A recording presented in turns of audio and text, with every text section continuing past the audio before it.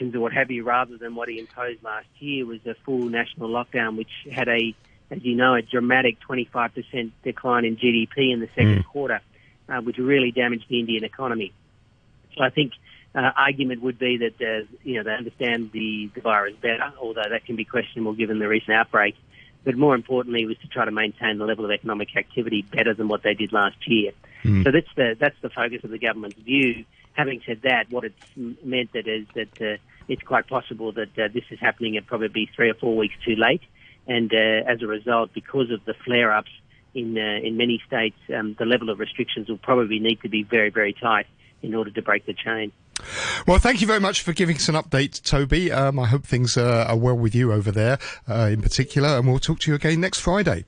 That's Toby Lawson, the CEO of Societe Generale India. You're listening to Money Talk on RTHK Radio 3. In the markets, stocks are slipping this morning. The ASX 200, well, actually, the ASX 200 has recovered a bit. It's now flat. The Nikkei 225 in Japan is down 0.9%. The Kospi in South Korea also off 0.9%. Futures markets indicating the Hang Seng is going to open about 0.2% lower in just under an hour's time. Brent crude oil this morning trading at $65.69 a barrel. Gold is at $1,784 an ounce. Thank you very much for listening to Money Talk this week. I'll be back on Monday morning. In the meantime, have a great weekend. Do please stay tuned to Radio 3 for Backchat with Hugh Chiverton and Danny Gittings next. The weather forecast, fine. Hot during the day. Maximum temperature is going to be around 31 degrees.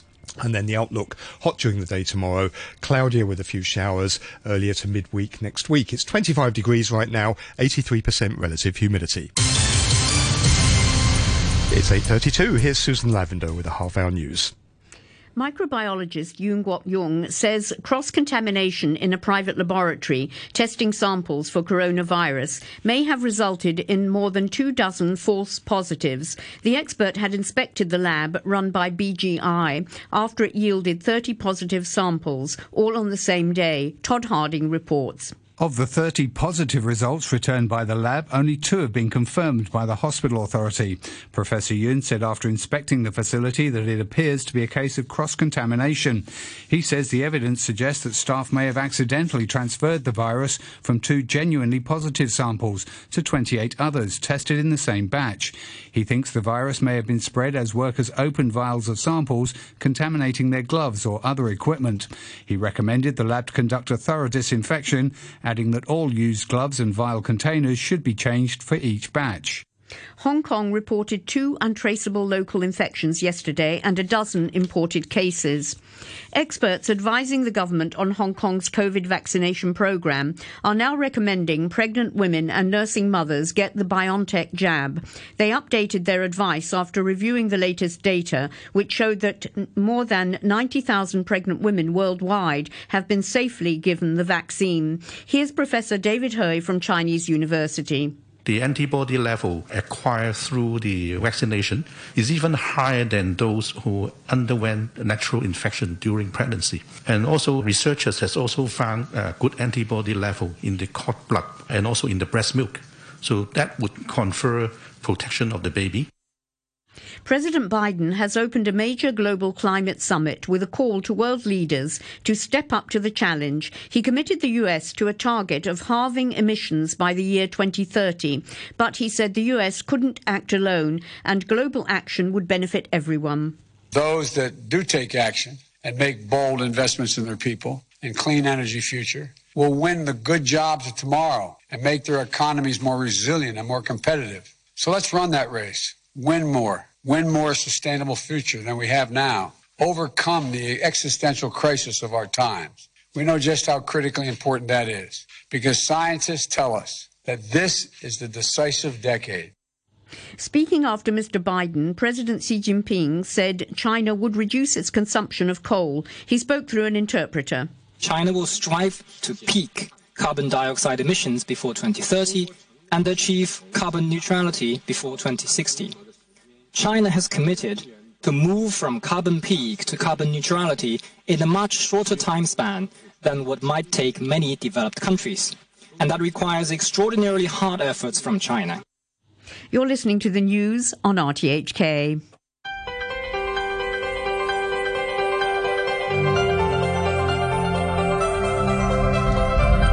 Good morning and welcome to Backchat. I'm Hugh Chiverton, your co-host today. Danny Gittings. Danny, good morning to you. Good morning. Today, documentaries and helicopters on Mars. The DOB lawmaker Holden Chow has warned that the pro-democracy Confederation of Trade Unions, the CTU, could be violating the national security law with its private screenings of 3 documentaries on the social unrest of 2019. He said the group could be seen as promoting terrorism. The screening about the events of the documentary about the events at the Apollo U during the 2019 protests have been postponed after officers from the Office for Film, Newspaper and Article Administration visited the venue asking for screening details. The CTU said they claimed they had the right to send someone to the screening and to monitor if the CTU have the screening permit and to check the participants' ID cards. The film is allowed to be shown here in Hong Kong, although it has to display a warning that some of the acts depicted, quote, might constitute criminal offences, unquote. Earlier this year, extensive attacks by several pro-Beijing media outlets spurred a cinema and some art centres to scrap screenings. Other documentaries are in the news too, with the Norwegian film, the Oscar-nominated Do Not Split, being slammed by Chinese state media. They said it shouldn't win the award as it lacks artistry and is full of biased political stances. They warned the Oscars should not be reduced to political tools, otherwise it will hurt Chinese audiences' feelings and may lead to a heavy loss in the Chinese film market. The Oscars themselves will not be aired live on TV here in Hong Kong. Well, documentaries. Should documentary films be balanced, accurate? Should they be impartial or partial? And does that make them propaganda? How are they different to news reports, for example? Could some promote terrorism? Let us know your thoughts. You can leave a message on our Facebook page, Backchat and RTHK Radio 3. You can email us, backchat@rthk.hk, or call us on 233-88266. And after 9:15, we're going to be talking about Ingenuity.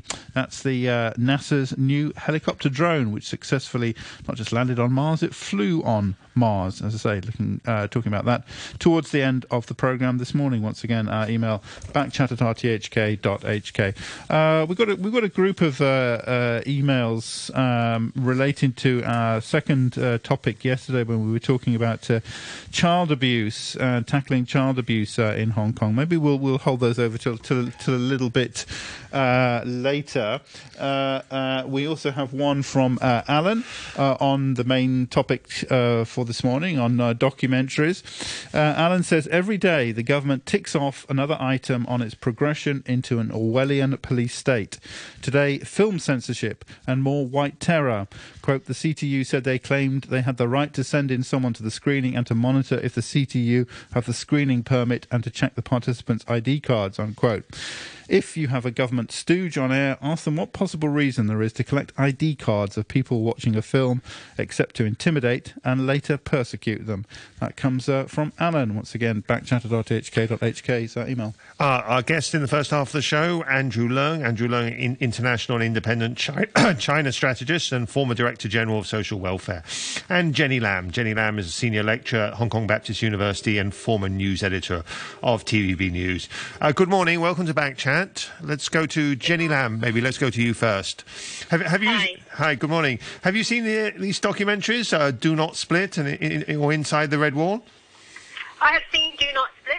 You can find that online, Inside the Red Wall. I looked for it. I did not want to download a virus. so I've certainly seen clips of it, yes.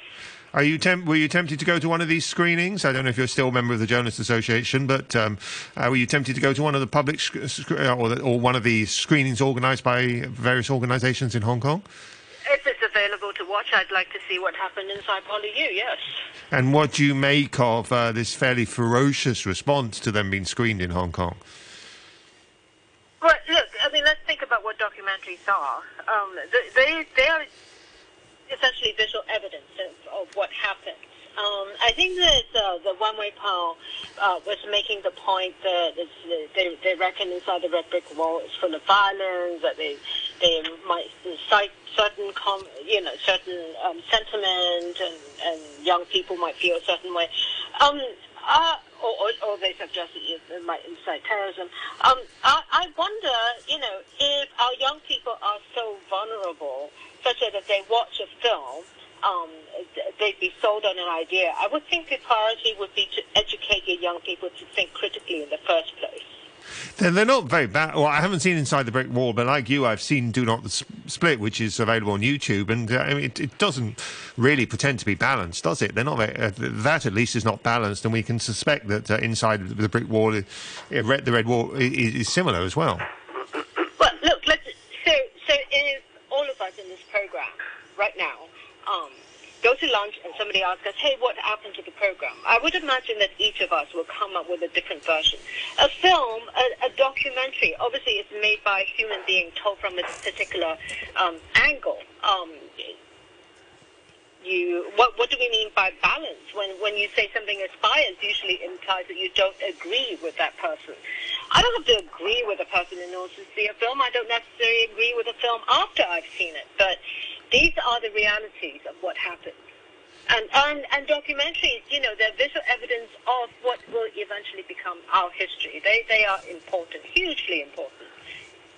How about when we have, as we mentioned in the introduction, we have the Office for Film, Newspaper and Article Administration actually asking for ID card numbers of people who are going along to one of these viewings.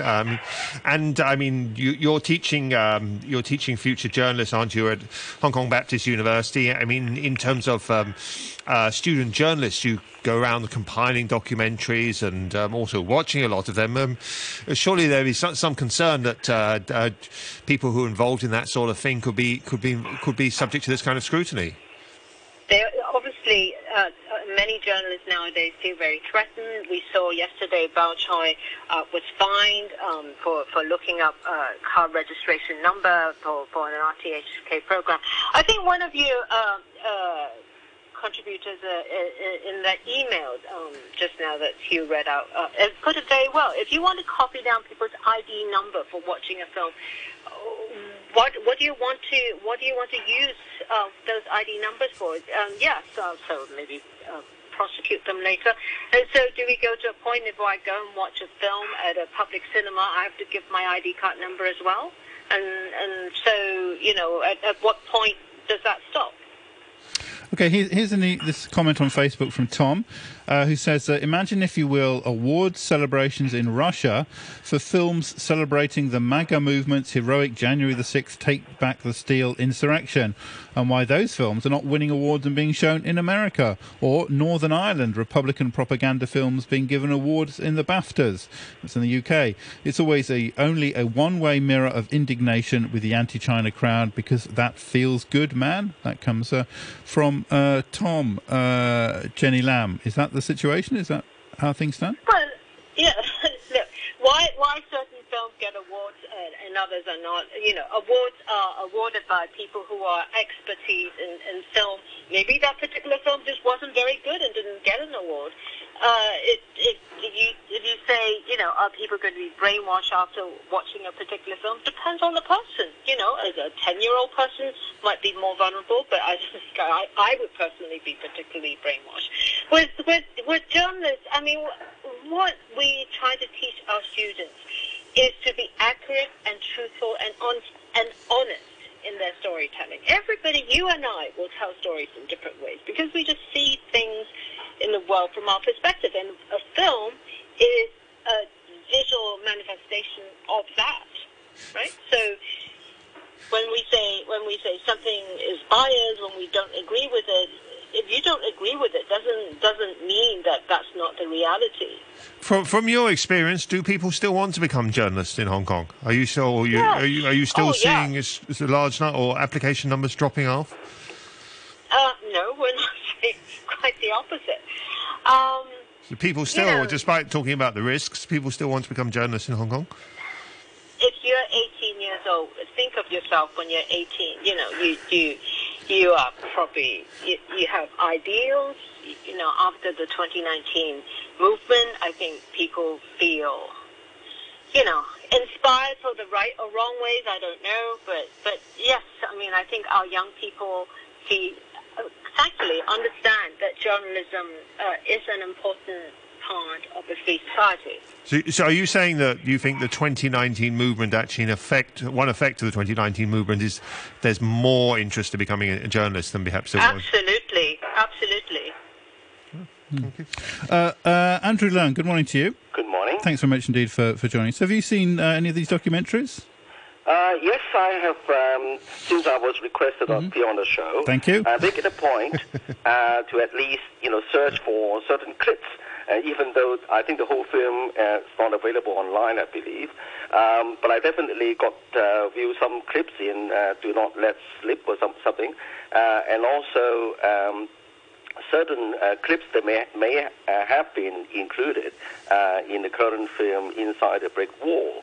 And of course then, being a Hong Kong person for all my life, and even before the founding of the People's Republic of China, I'm deeply involved in this evolution of the kind of sentiments in Hong Kong, and also what it means by one country, two systems. So I'm deeply grateful for this opportunity. Okay, and what do you learn looking at the documentaries about sentiment? Well, first of all, the first point I make is that, of course, some people hold the view is that art is art, politics is politics, and then, of course, art, there are many different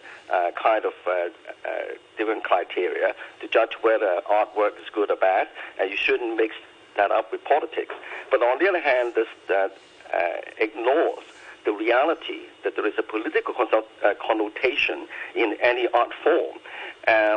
The example I like to use is the, I think it was a decade ago, of the Danish cartoons. Of course, you can say that Danish cartoon is a form of art, but on the other hand, it caused a major kind of backlash when it encroaches on certain culture, certain ideology. So there's this angle. The other thing, the point I like to make, is that there is always, and I revert back to the word angle. I mean, used by your, my colleagues on this panel. Angle is important because you can portray everything is truthful, but if you're looking at it from a certain angle, it does have a political connotation. And then this links up to my third point, which is context. Context in the sense of timing, coming as the film as it is right after the enactment of the national security law, and also. Of course, this is only an art film, but if we put it in the greater context, a lot of the films are showing, of course, scenes of police kind of reaction or action against the people held up in this polytechnic, focusing on their inner feelings, without showing. Of course, they can't show this because this is only about what happened inside the campus.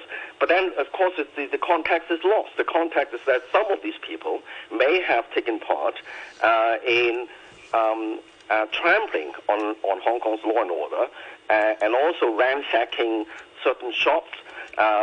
People who hold different political opinions to themselves, and also ransacking public utilities and MTR and so on and so forth. So the context is completely lost in this art film. I'm not blaming this film. I think they have been a very, very good film from an art and creativity point of view, and also the music is quite good, actually.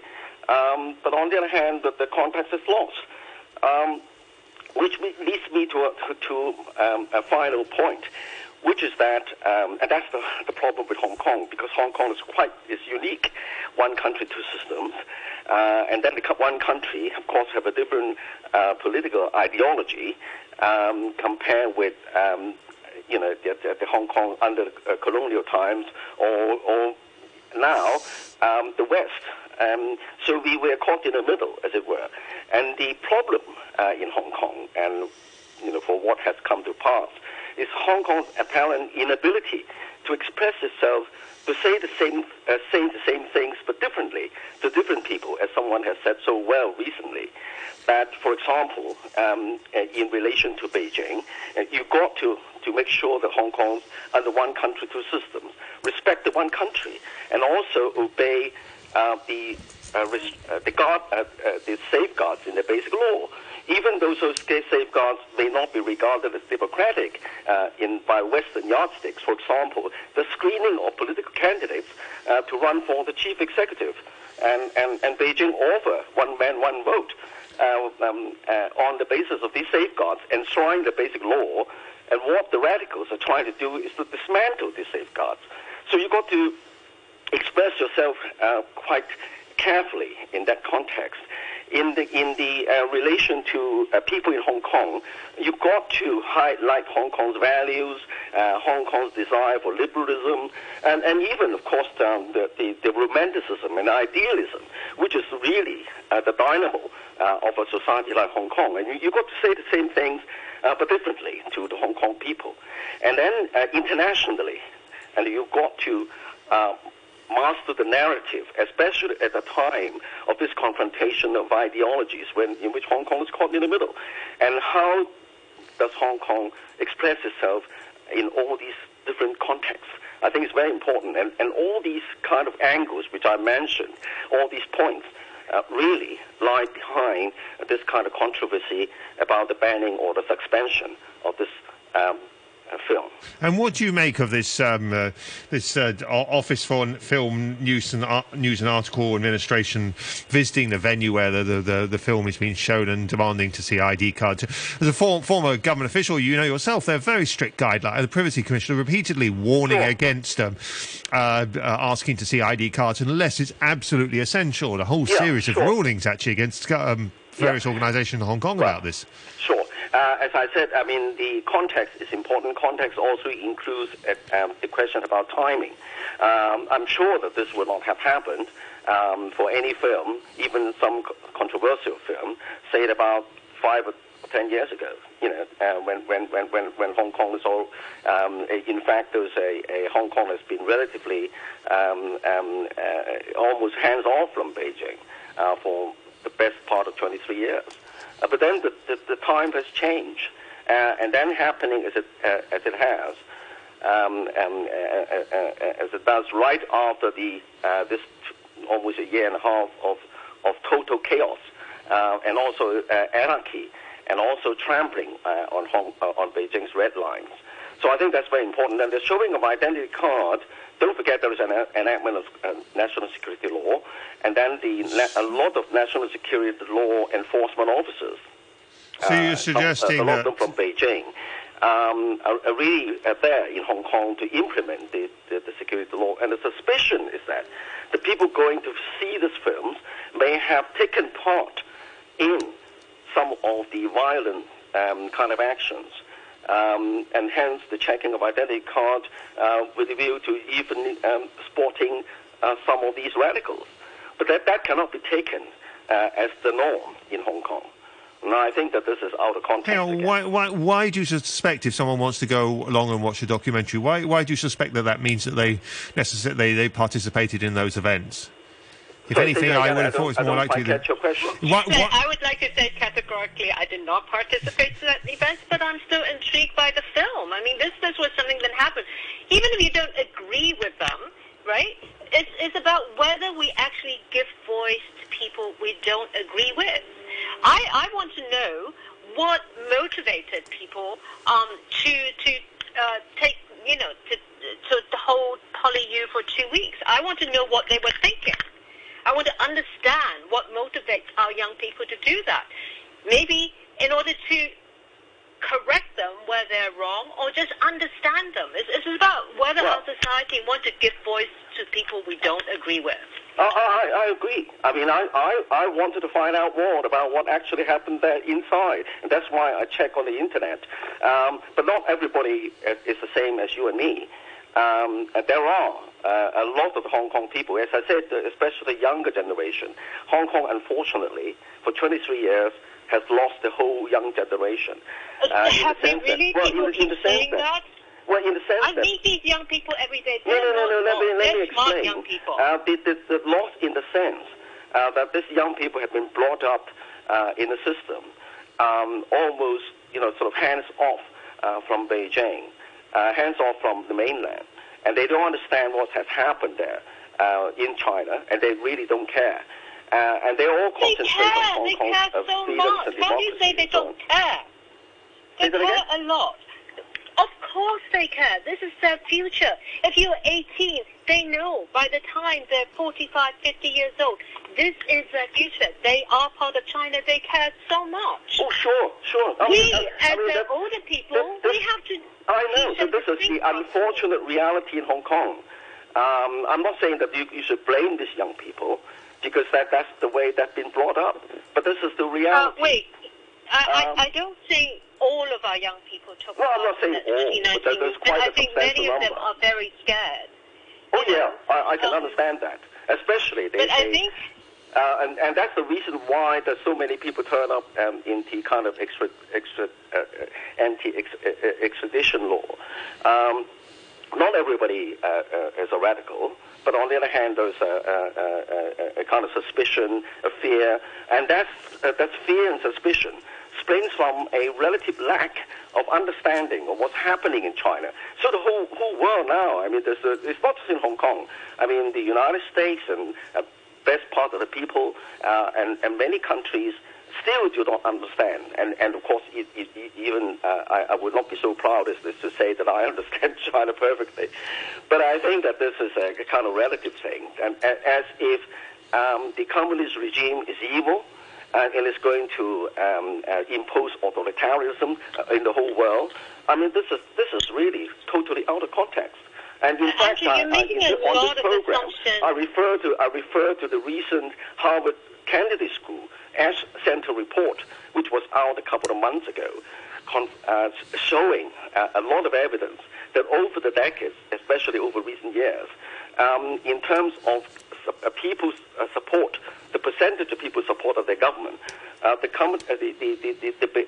Beijing government, as it is constituted, enjoys a tremendous support from its people, not just now, but over the decades, several ranks, multiple ranks above the United States. All right, okay. So I mean that this is a misunderstanding or lack of understanding of what's happening. Okay, Jenny Lam, because I know you're going at 9 o'clock. Andrew Lung will stay with us. So just within the last few minutes, an interesting thought just crossed my mind. There are a lot of documentaries about Hong Kong and 2019 that were produced by CGTN, produced by state media from China, and they're in English and they're available on the internet.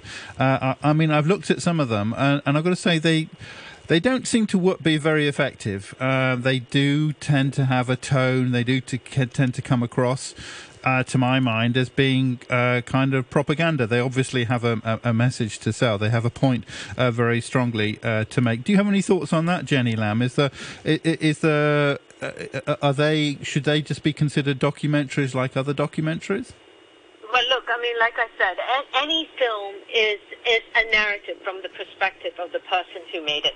Do Not Split, which I have watched. I don't know enough about the Inside the Red Brick Wall, and Andrew, you seem to be making a lot of assumption about a film that you've never watched.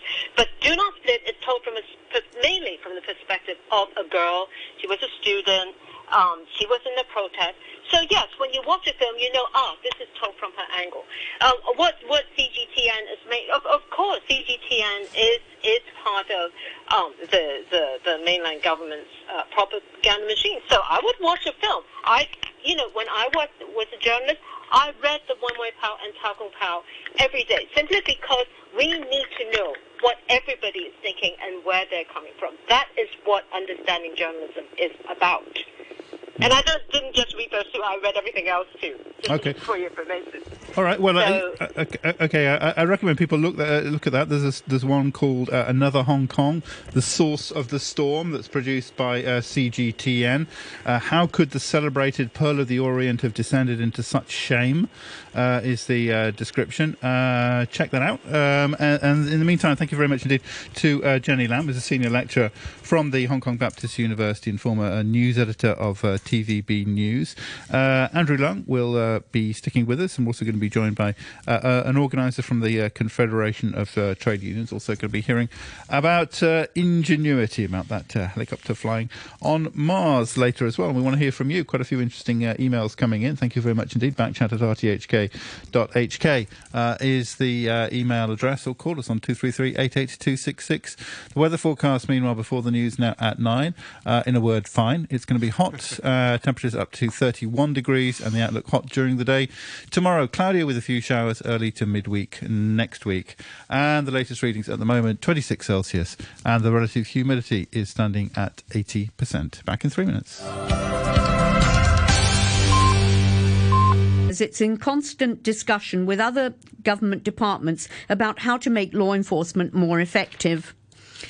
You're listening to the news on RTHK. Welcome back. Backchat this Friday morning with Danny Gittings and me, Hugh Chiverton. We're talking about documentaries. This is inspired by, controversy over the screening of a documentary about the siege of the Polytechnic University inside the Red Wall. Also, controversy over that film about 2019, Do Not Split, which has been nominated for an Oscar. Now, the Oscars won't be shown in Hong Kong. We're not live. At least Chinese state media were very unhappy with that nomination. They said it shouldn't win the award, it lacks artistry, and is full of biased political stances. We're talking about the issue of bias in documentaries, and also about 2019 and many other kind of related issues this morning. We have with us Andrew Leung, International Independent China Strategist, former Director General of Social Welfare. We're talking to Jenny Lam, formerly of TVB News, in the first part of the programme. We're also joined now by Wong Yu-Loi, who's from the organising coordinator from the CTU, from the Confederation of Trade Unions, who wanted to screen inside the Red Wall, which is allowed, which has been passed by censors in Hong Kong for display in Hong Kong. Also, we're going to be talking later about the flight of Ingenuity, a helicopter on Mars. Okay, a lot of emails and comments on this. Various aspects of this. A few from Anthony. Anthony says, hi Jenny, everyone has the right to tell a story in a different way. Does it mean that includes making misleading accusations? By the same token, do you think it's fine to broadcast a documentary that asking people do not split with the Nazis, as they dedicated themselves to protecting the interests of the Germans by burning up the Communist Party and killing the Jews back then? That comes from Anthony. And Hugh says, in these unsettling times for Hong Kong media, I wonder why the usually vociferous FCC is so silent. Cannot Backchat get some input from these freedom warriors as we feel the boot push us down? That's from Hugh. And Anthony also says, of course, during the pandemic, we need very good contact tracing, right? The best way is to who the ID card as people go to see Cat 3 movies to prove their age, right? Vic says Holden Chow had spoken out against this screenings. He said that it could be promoting terrorism. Vic says Holden is trying to find relevance at a time his party is spiralling towards irrelevance. With an eye on the seat Starry Lee is presently occupying, he will do anything to be on the good side of his overlords. The best media can do is to ignore him. In the guise of being patriotic, he and his rubber stamp party are traitors as far as Hong Kong residents are concerned. Even Beijing has realised their nuisance value. That is from Vic. And Jay says, for the past 30 years, people didn't care about Hong Kong. It was business until politics in the last 3 or 4 years has been rammed down everyone's throat. And of course, young people have taken interest because it's being made more important than business. That's from Jay. Jim says, under the occupation of the British, the police special branch used to barge into any venue and demand to see the ID cards of local. No Hong Kong people objected. That's from Jim. And Jenny again says, "Can you tell?" This is from Anthony, who says, "Jenny, can you tell me why the perpetrators lynched the dissidents and burned up the Poly campus?" Once again, our email backchat@rthk.hk. Our guest in the second half of the show, Andrew Leung, International and Independent China Strategist and former Director General of Social Welfare, is still with us. And we're also now joined by Wong Yu-Loi. Wong Yu-Loi is Organising Coordinator of the Confederation of Trade Unions. Good morning, Mr. Wong. Welcome to Backchat. Good morning. Now, can you explain exactly what happened? The Confederation of Trade Unions were planning to show inside the red brick wall. I think you were planning to show several different documentaries, and then you received a call, didn't you, from a telephone call from the government, from the Office of Film, Newspaper and Article Administration. What happened after that? It is actually not a call, but a visit to our office, and then they inquire the details about our screening of the inside the red brick wall. And then they said they have the authority to examine, to sit into the screening venue and to examine, to check the identity card of participants. Yes, they mentioned this. And then because the ordinance is, we are not quite familiar with the ordinance, so we have to look into the details of the ordinance about their authority and their power to execute such check, and then their power to sit into a private screening event. And then you cancelled the screening, is that right? You at a very late time, very shortly before the screening, you decided to cancel it or postpone it or delay it? Yeah, we postponed it because we are not familiar with the ordinance, and then we have to look into the details. And also, we consider the privacy of the participants. So, first of all, I think the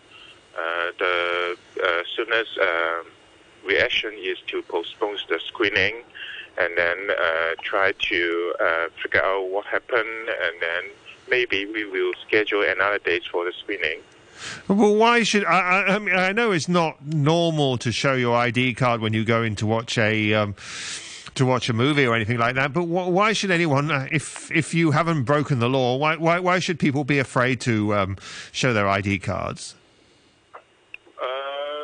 Just like a normal case in the street, police can check your ID card. Of course, it is your responsibility to show your ID card. It is the law. I don't think people are afraid of showing their ID card. The problem or the situation we face now is the right terror is quite widespread in Hong Kong. Look, the pro-government or pro-Beijing lawmakers, every time they accuse us by using national security law, promoting terrorism, inciting violence and subversions, such a so serious crime, it did scare people, of course. So that's why we want to protect our members. I want to emphasize it is a private screening and for members only. Surely the pro-government lawmakers, the pro-government newspapers, they have freedom of speech, freedom of press as well. If they want to say these kind of things, they have the right to do so. Yes, of course, but we have to balance the impact of this. If the pro-Beijing newspapers or state medias overreact, or they overwhelmingly using such kind of freedom of expression to suppress the freedom of expression of individuals, it is the situation every Hong Kongers have to consider. Yes. Did they say? I mean, I've got to say, just from my point of view, I'm not familiar with this, even the existence of this Office for Film, Newspaper and Article Administration. I don't really know what they do. It's probably a legacy left over from the past. And I'm not quite sure what powers the officers have. As you said, that you've got to check the ordinance. Did they say why they would be checking IDs? Was it because this is Category 3 and so you had to be over 18? Do they have some power there? Do you know, Mr. Wong? Primarily, we look into the ordinance. It seems that they have the power to check everyone's ID. And even more some personal data, including their residential address. Okay. So what? They're able to get ask people their residential address. Yeah, it seems that it is in the ordinance. Yeah. Because they're at a film show. Yeah. Well, I'm speculating here. You may well find that this is a very old provision that has been in the ordinance for a long time and hasn't been even looked at for decades. In any case, Andrew Leung is still with us. Yeah. Andrew Leung, what do you make of these suggestions of white terror? Well, I think the politics of Hong Kong have completely changed since this nearly 2 years of black terror, as it were. So black terror justifies white terror, does it? You look at even the clips in Do Not Let Slip and Inside a Big War, you can see this in this particular context. And that's ended up with the enactment of the national security law. Now, of course, the laws in every different countries are very, very different. And I like to to use this kind of hackney, perhaps, expression that when in Rome, do as the Romans do. Now, don't get me wrong. And someone will say, oh, you're comparing Hong Kong with ancient Rome. It's nothing like that, but this is a useful reminder that you got to abide by the law in each and different country. As I was trying to point out, freedom of expression and the kind of concept of democracy is not absolute. And the example I'd like to use is that back in maybe about 10 or years ago, in a developed Western country, I believe it's Austria, a university professor, he could be a nutty professor, but he was questioning the Holocaust. Now, it was in the university, in the context of academia, but he was arrested and put in prison. But you can say, oh, well, what about freedom of expression? So I think that using that as an example, and also my early reference to the Danish cartoons, everything has got to be put in the context. And in the case of Hong Kong, freedom, democracy, of course, is always the values held there in Hong Kong. But during those two years, there has been a license to promote parties like promoting self-determination or independence, and now the party's been banned. You can say, well, this is, of course, freedom of expression as well. But that's the reality. Now, as I said, Hong Kong has got to be, it's a unique position. We've got to say the same things, but differently, in different contexts. Because Hong Kong is unique and one country, two systems is unique. We're caught in between the kind of clash, perhaps, in ideologies. And then Hong Kong has lost a whole generation of young people, not their own fault, but they have lost their sense of nationhood, and hence, combined with this kind of violent protest and complete breakdown of law and order, led to the enactment of the national security law. Now, you've got to face the reality. Now, I'm not saying that this kind of narrative is being played very well by Beijing. For example, someone referred to CGTN. I'm an avid kind of reader of CGTN news clips and so on and so forth, just to see how the story is being told. And I think that it's getting better and better, but it's not good enough. Because in the international context, I think it's also China is still struggling with it, is that how to tell the narrative in a way that is convincing to the West.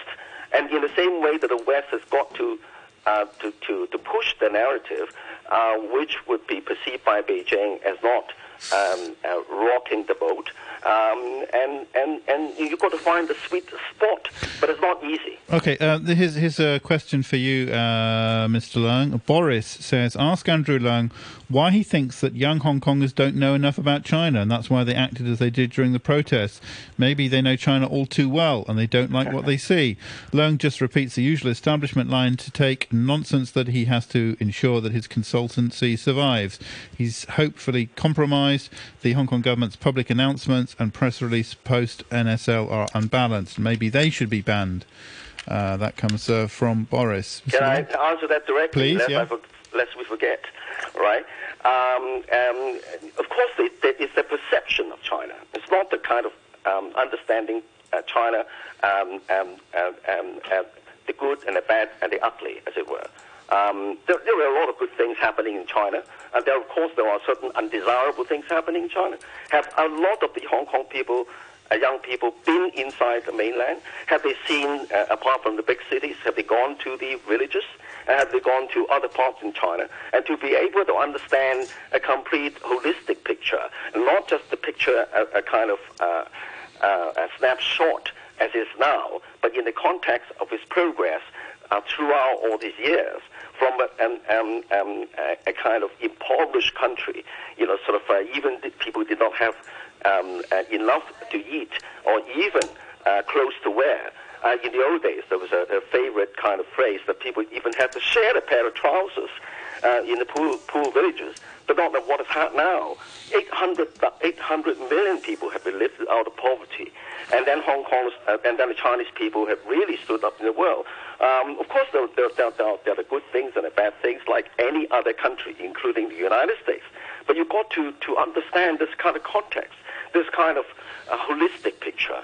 And when I say the young people do not understand China, it's because they are beholden to their own concept of China based on a lack of personal experience of what's happening inside China, of a different kind of narrative in order to be able to judge, to take a more balanced view. All right. Well, Andrew, thank you very much indeed for joining us this morning, independent and international China strategist. Thank you very much indeed. And thank you to Wong Yuloi from the Confederation of Trade Unions, an organising coordinator. A couple more comments to finish off. Martin says, in contrast, local journalists who defend the screening of the 3 documentaries in support of the riots in 2019, do they believe they could make documentaries in support of the insurrection movement, glorying anarchy and the storming of Capitol Hill in the United States?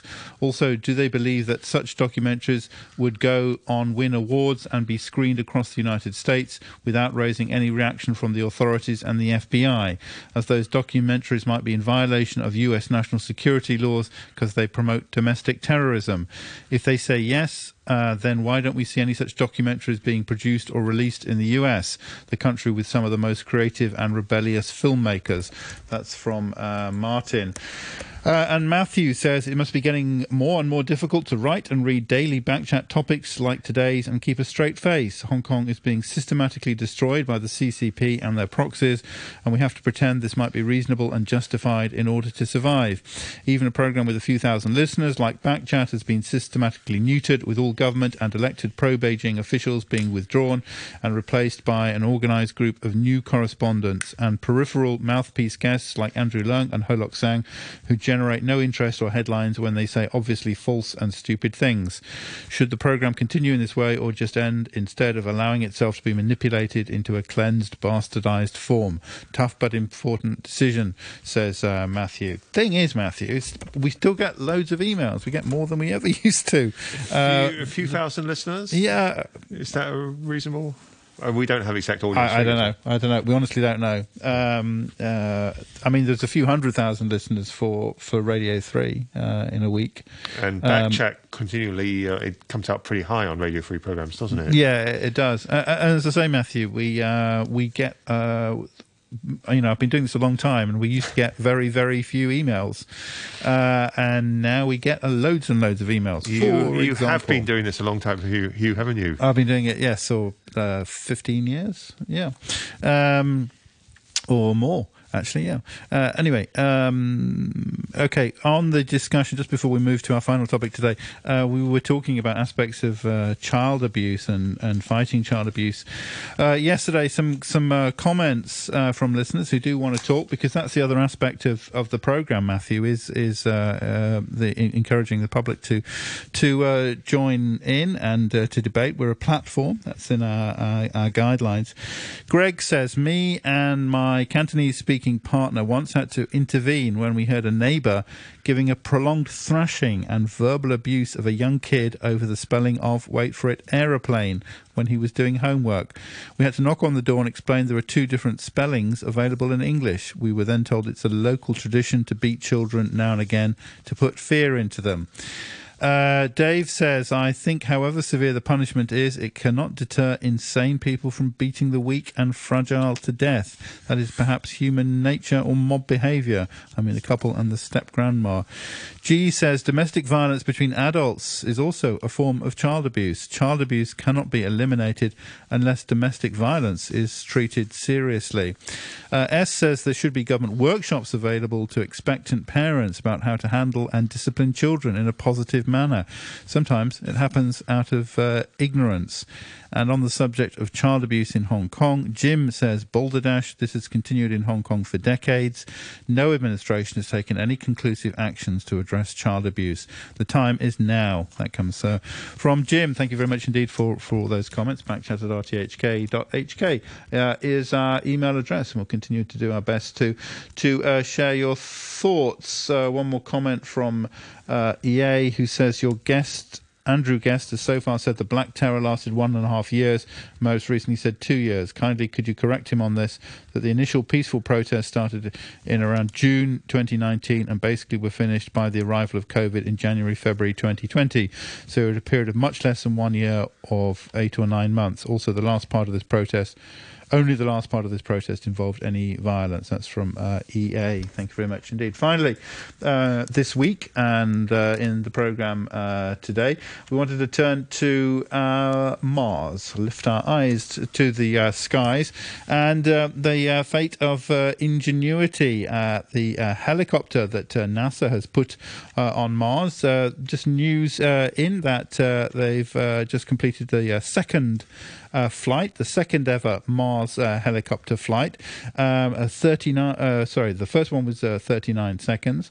This second one has gone a little bit higher, I think. Perhaps more on that as we talk to our resident expert, Professor Quentin Parker from the Department of Physics, Director of Space Research Laboratory at the University of Hong Kong. Professor Parker, good morning to you. Good morning. So, why is it important, do you think, this Ingenuity? What's it all about? I mean, it looks cool, I guess, but what's it all for? Does it have a serious aim?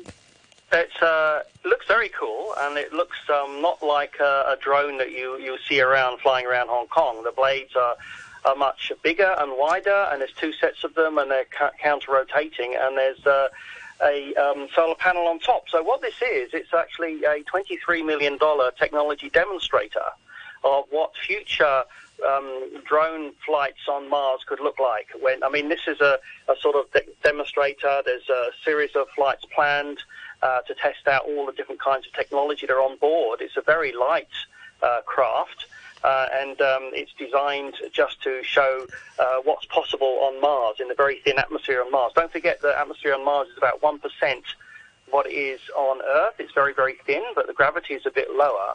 And this drone is designed just to test out various things. The batteries, the solar power, and how that can regenerate the batteries, and the kind of flights that are possible, because ultimately the idea is that drones like this on Mars in the future will be going ahead of rovers looking for paths that the rovers can safely take. They're not going to fall down a crevasse, they're not going to tip over on a slight incline, they're going to be able to map out a safe path through across the surface of Mars. So that's one thing that they're useful for. And obviously they can also fly around and investigate areas and go up inclines and look at the top of cliffs and things that's much harder to do with just a rover, and also look at vertical faces and take images of sedimentary materials, etc., to look at Martian geology. So there's actually a lot of potential for something like this, which is why they've spent such a lot of money on doing this. I mean, it's the first ever powered flight on another body in the solar system. It was 1903 when we had the first powered flight with the Wright brothers, and now all this time later we've had the first powered flight using a drone on Mars. So it's very, very exciting for people like me, and I hope some of the listeners are also intrigued. And there's incredible video footage of this available on the internet. You can all search out. It's really quite remarkable. I think, Hugh, you're watching that now, right? I was, yes, while you're talking. I'm actually not. No, I'm just looking at a few notes I made and an image of I was. At this end of the RTHK studio. Now, how about the implications for manned flight human flight to Mars?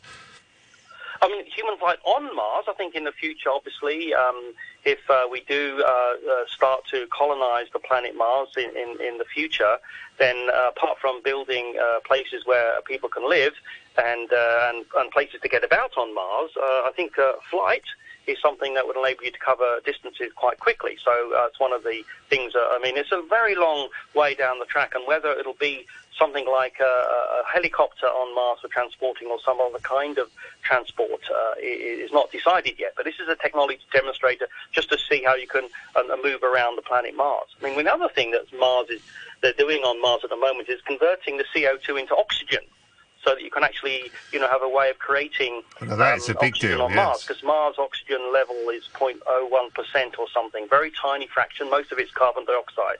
So, if we do go to Mars, we need to breathe there, and so we need to be able to create oxygen in situ.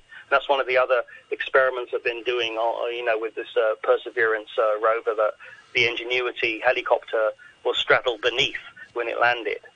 Perhaps you can help us out with a physics question. I understand because the air is thin, you've got to have a very big blade. I think it's like 4 feet across to lift this. It is, yes. It's a very large blade. But you've got 2 blades, and they're moving in opposite directions. How does that work then? How does that help you lift it up? That's based on a Russian design of certain helicopters that are designed to give you a certain flight profile advantages compared to single rotating blades. This is not my area of aerodynamics and physics. I'm not a flight engineer or somebody that works on helicopter design. But basically, it's just a way of generating the kinds of lift in the kinds of control on that lift. Compared to just a single rotor. It's not like I said. It's not. I don't really know about the physics of the. To be fessing up straight away, you're asking me a question about physics about aeroplanes on the surface. I can tell you all about the interesting science and things it can do, but I'm not a flight engineer. I'm sorry, and it's not my area. Fair enough. So it's a good question. It's a very good question. Now, you see, there's no point trying to pretend you can answer a question you don't know the answer to. That just gets you into a lot of trouble. But you can say, well, I know how to look it up. So this is really going to happen? We're going to have colonies on Mars, and maybe we'll live long enough to go and visit? Plans are there. The Elon Musk of this world are certainly planning it, and we're certainly stuffing up our own planet, so we need to perhaps have a plan B for somewhere else for the human race to survive on in the future. And Mars is relatively nearby in our solar system. It has a very, very harsh climate and very extremes of temperature, and it's very, very low density atmosphere, so we'd never be able to walk outside on Mars unless it's terraformed to a degree that current technology is not able to provide. But who knows where we'll be 100 years from now. Our planet we may step back from the brink. I know there's a huge climate debate going on, and there's a big international conference happening by Zoom, chaired by Biden, and that's looking positive. But we're sort of at 2 minutes to midnight on the clock of devastating and irreversible climate change. So we have to do something. And one of those things is actually also thinking of alternatives for the human race to live on, alternative places like the moon, like Mars, and planets like that. All right. Just going back finally to Ingenuity. The other thing is that unlike a drone on Earth, it's autonomous, isn't it? It's there's no one remotely controlling it directly. Well, the reason is, of course, the light travel time between here and Mars. The closest approach between the Earth and Mars, and that's the pathway that the probes that currently gone to Mars have taken it, that they arrive in Mars when the distance between the Earth and the Mars is at the minimum.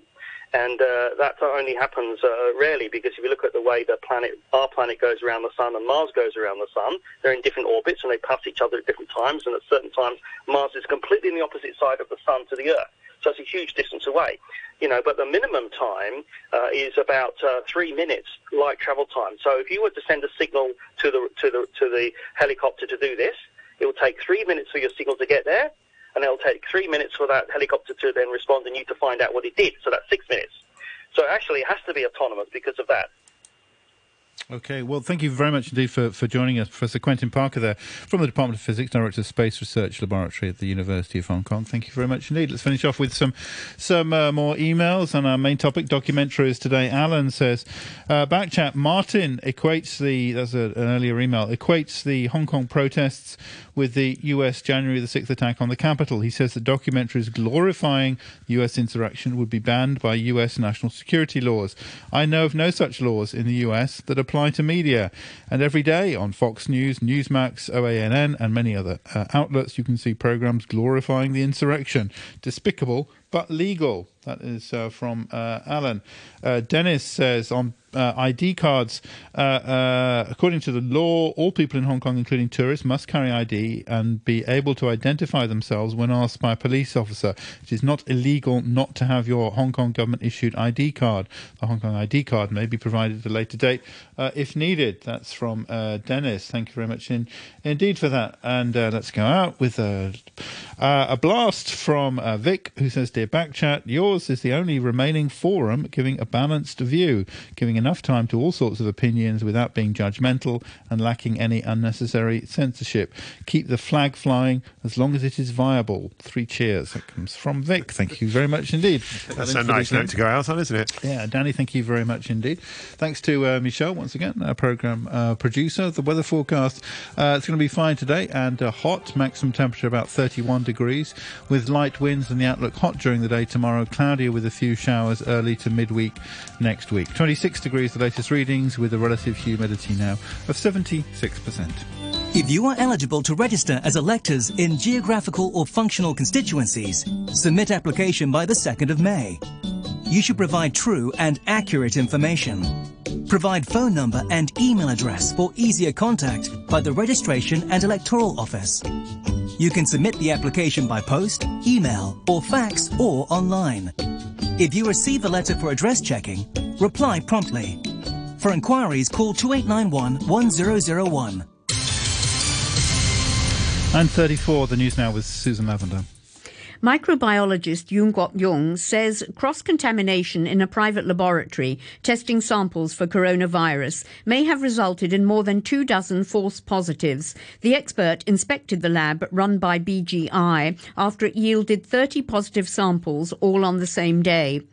Experts advising the government on Hong Kong's COVID vaccination programme are now recommending that pregnant women and nursing mothers receive the BioNTech jab. They updated their advice after reviewing the latest data, which showed that more than 90,000 pregnant women worldwide have been safely given the vaccine.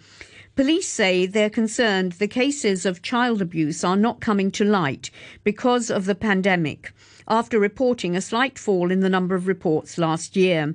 Child abuse is in the spotlight after a couple was sentenced to life imprisonment for the murder of their 5-year-old daughter. I'll have more news at 10 o'clock. Stand by for the brew.